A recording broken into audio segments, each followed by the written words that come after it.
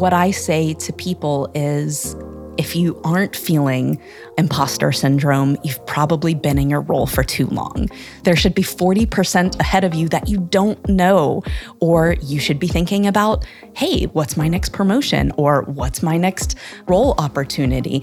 Because growing, especially in the tech industry, is such an important skill.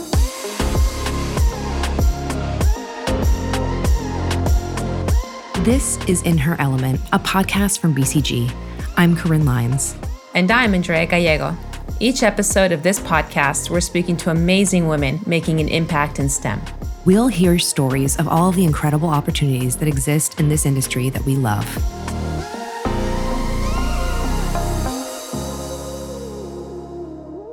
Today, we're speaking with Alaina Percival. She's the CEO of Women Who Code. So to give a bit of background on Women Who Code, they are the largest and most active community for technical women in the world. They have close to 300,000 members across 134 countries. They host events every day of the year, and they are deeply dedicated to access for women, and all of their programming is free or scholarship accessible. It was so great to get to bring Alaina onto the show. And we've also been really lucky to get to collaborate with Alaina and Women Who Code. In our most recent collaboration with Women Who Code and BCG, we've been working really, really hard to survey all of their community to understand why they're resigning from jobs or leaving jobs and why it's so hard to get back into work, including how we can use that survey data to help promote reskilling and upskilling and help bring all of our women back into the workforce. Why don't we start off by letting our audience know a little bit more about you, your background, and your path to becoming the CEO of Women Who Code? So I actually have meandered in my path. I think so many people do this in their lives, but I started off my career over in Germany. I went over with a congressional exchange scholarship and ended up getting a job with Puma. I lived in Germany for 4 years. I moved back to the United States and I did a dual degree MBA program. And I go to work for a really small women's performance footwear company. And so going there really taught me what it's like to work at a startup. And so I had this chance to move out to the Bay Area. And it was one of the places where, if you get to move to San Francisco, go for it. But once I got there, I was struggling because I'd had this really strong career in traditional industry, but it wasn't translating for me into the tech industry. So I started just getting involved with the community. I taught myself to code. I had cool side projects. I was very San Francisco. And I eventually ended up at a startup that got acquired by Yahoo. So I had my tech credibility and I was doing Women Who Code in my nights and weekends, just falling in love with spending time with smart women, excited about technology. And I decided to take a role at a company it was a technical recruiting company. It really focused in on executive recruiting, and I was their head of developer outreach. So I got to spend my time with vice presidents of engineering, CTOs, funded founders, and I found out and I realized that fewer than 5% of them were women. And I brought that into what Women Who Code was doing. And that's really when our mission around excelling in your technology careers came about, because it was just such a big and important opportunity for women to be having access and winning these amazing roles. So first of all, what a pathway to where you are today in terms of just like working for some very reputable and amazing companies and then going to a niche company that sort of competes against the company you were in. I feel like personally in a lot of those situations is when, what we all know as the near and dear imposter syndrome sort of like raises its hand and it's like, I'm here and, you don't belong, or, you're not good enough for this role, or, oh my God, all these people are so senior and now you're managing up to these folks. Did you ever run into that? And you just seem so brave taking on all of these roles. How do you sort of deal with that with such confidence and grace? So I feel it constantly. I still feel it. But I love a challenge. And so I think that's where I dig deep. Like when I decided to move to Germany, I did it because I wanted a challenge. When I completely changed my career into the tech industry, I wanted that challenge. What I say to people is, if you aren't feeling imposter syndrome, you've probably been in your role for too long. There should be 40% ahead of you that you don't know, or you should be thinking about, hey, what's my next promotion? Or what's my next role opportunity? Because growing, especially in the tech industry, is such an important skill. I love that ratio of like 60% is sort of, okay, I can get by, do my day to day. And that 40% is that bit that's sort of that feeling that keeps you on your toes. So I'm going to personally have like a Post-it note. It's like, am I really 40% sort of still learning or have I gotten too comfortable? So I hope our audience takes that as a nugget of wisdom as well. So we saw in a fact sheet, and I feel this personally every day at work too, that women are just, we still only make up 26% of professional computing jobs. And this number always drives me crazy because everybody knows this, right? But I always go back to the Ada Lovelaces and the Grace Hoppers of the world. And it's ultra frustrating when I know that women kind of founded computer science. And yet we're so underrepresented in every angle of computing. Why do you think that still is? Yeah. So women's representation, as you've just referenced, has actually gone down. And CS majors peaked in really the 80s, around 94, and has actually gone down. So what we saw around that time is all of this pop culture, really portraying software engineering as hacking and nefarious, and like you're a smelly person in your parents' basement. And ads for computers were targeted at boys instead of, being gender neutral. And so what we've really seen is 30 years of women and girls being told it's not the industry for them. It's not the path for them. And it's, to be honest, so far from the reality of what it is to be a software engineer, where, you're working in beautiful offices and you have amazing right. career opportunities, and it's high paid and flexible, and it's only going to be better with more women in the industry. You were just making me think of, one, I love what you said about beautiful office spaces, and because one of the things we're trying to also do is explain to everyone that listens to this podcast that these stereotypes are just not, they're so far from the truth, right? No, men are not better at math than women. Like there's so much science that is backing that is simply not true.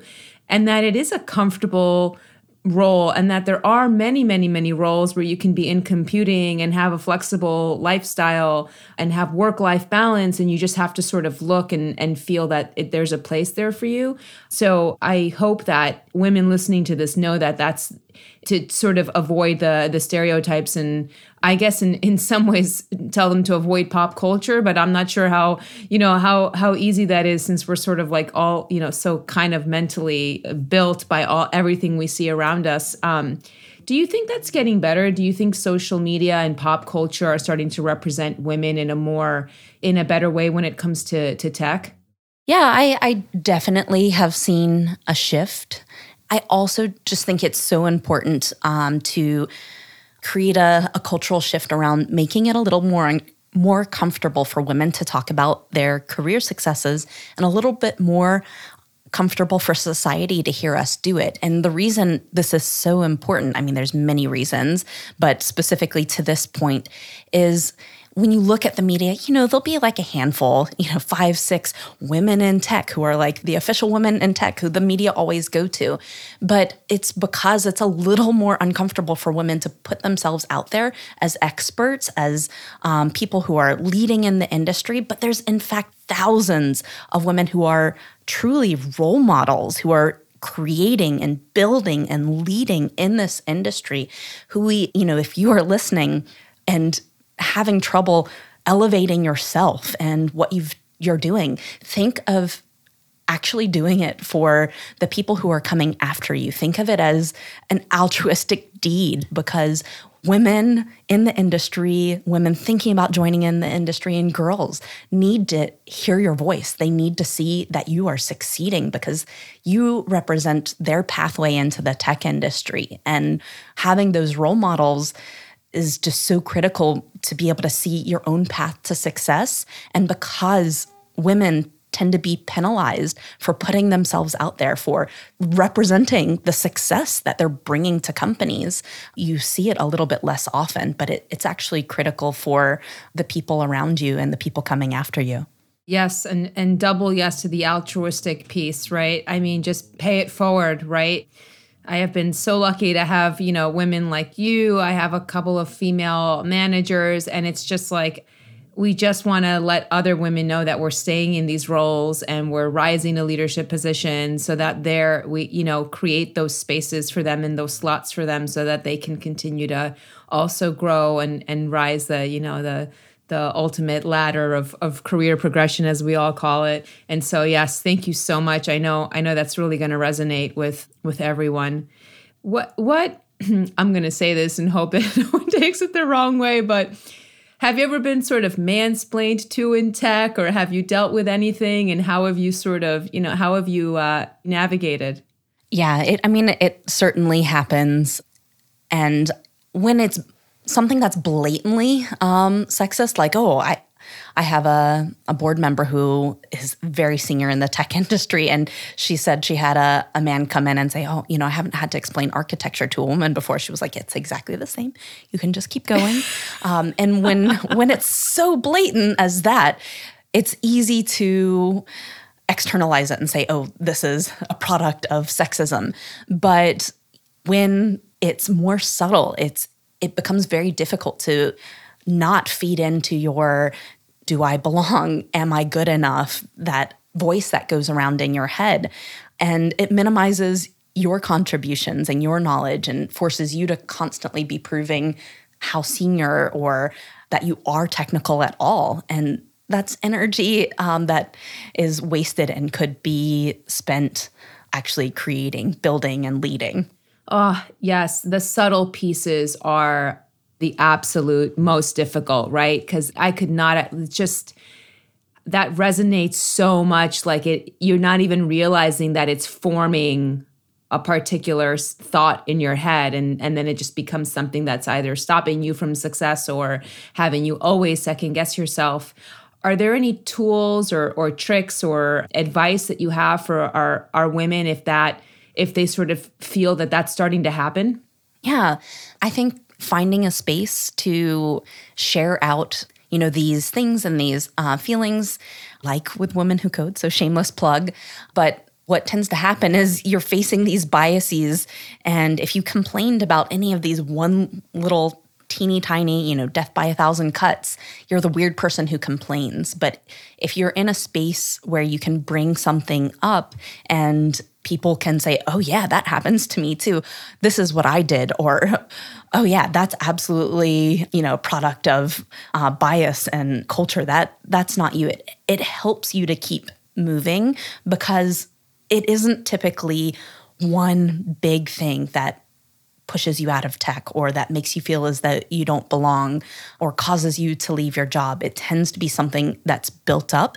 And when it is these small things, it can wear you down and cause you to burn out, to feel as though, you need to leave the industry. And that is the tragedy. Actually, we did a study actually with Boston Consulting Group, and 50% of senior engineers are thinking of leaving the industry right now. And what that means for the company is $190,000 investment to replace that person. And that doesn't include the opportunity costs. So the cost of the productivity while the next person is being found and brought up to speed.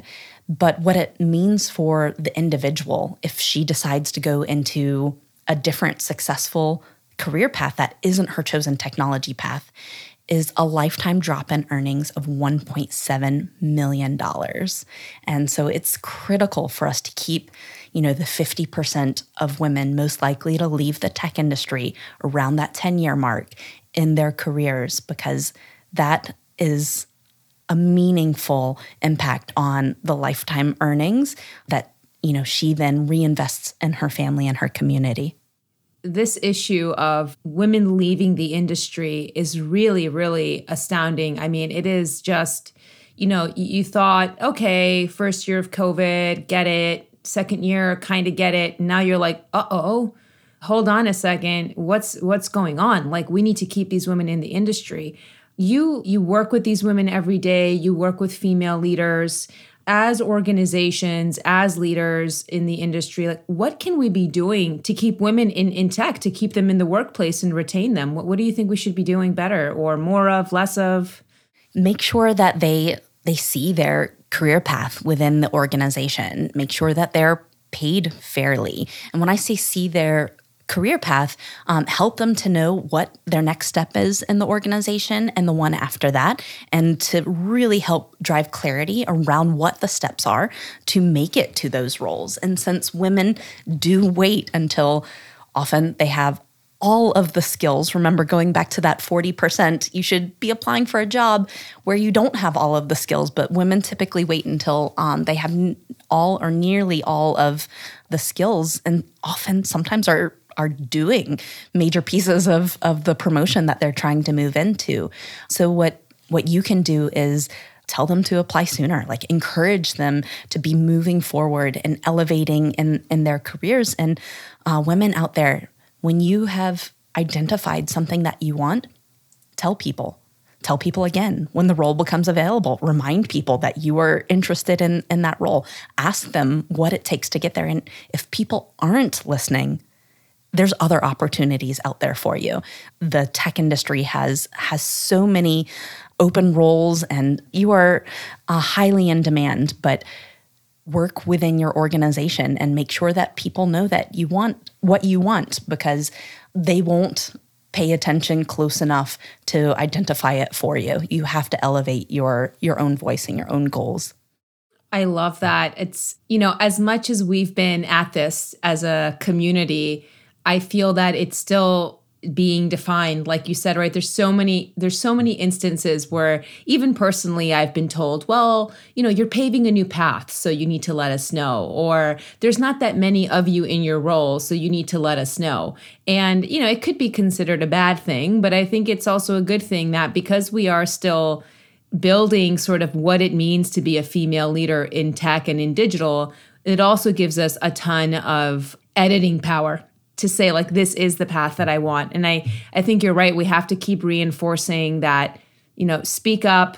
And if speaking up doesn't work at your current organization, go to an organization where speaking up is okay and it does work, right? And so I love that feedback.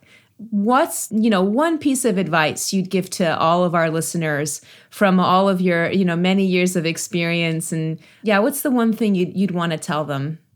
Gosh, I would say that the speak up, tell people what you want is really my big one. But if you're a little more junior in your career, or if you've just been at a company for a very long time and haven't been connecting with other people, in this day and age, it's so easy to connect. And what I recommend is talk to people in the industry, set up message people on LinkedIn or on Twitter and just say, hey, would you be willing to talk to me about what you love about your job for 15 minutes?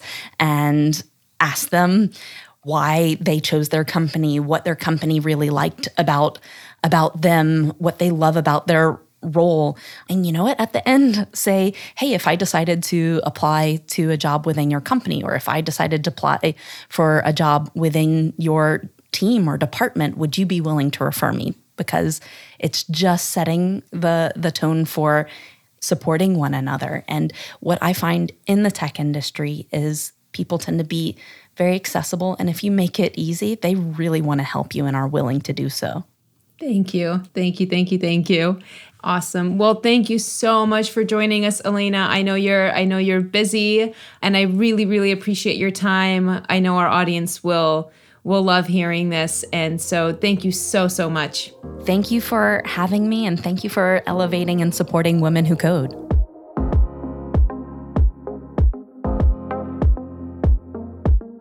So I'm wondering, Corinne, having listened to the interview now, what are some of the things that stand out to you about this conversation with Alaina? I thought your guys' conversation was it was truly personally, deeply impactful. I think for me personally, the thing that really resonated was when she said, if you're not feeling imposter syndrome, then you've probably been in your job for too long. And I think it's interesting, I think in consulting that I constantly feel imposter syndrome. And then I think, oh, am I like out of my league? Am I like, I should exit, or like it's not a good fit? But it's actually like, it's almost like she turned that on its head for me. Like that's exactly where you want to be. And when you're too comfortable and you know everything is when you should leave. I just thought that was it really did turn everything on its head for me. Like I never thought of it like that. And it's almost like empowering to have someone tell you like, no, if you feel that, you're in the right place. Yeah, I think Alaina needs to write a book, Lean Into Your Imposter Syndrome, and just combine all the books of the prior. Yeah, totally. Well, that's a wrap on this episode of In Her Element, a podcast from BCG. Join us every week to hear stories from amazing women making an impact in STEM.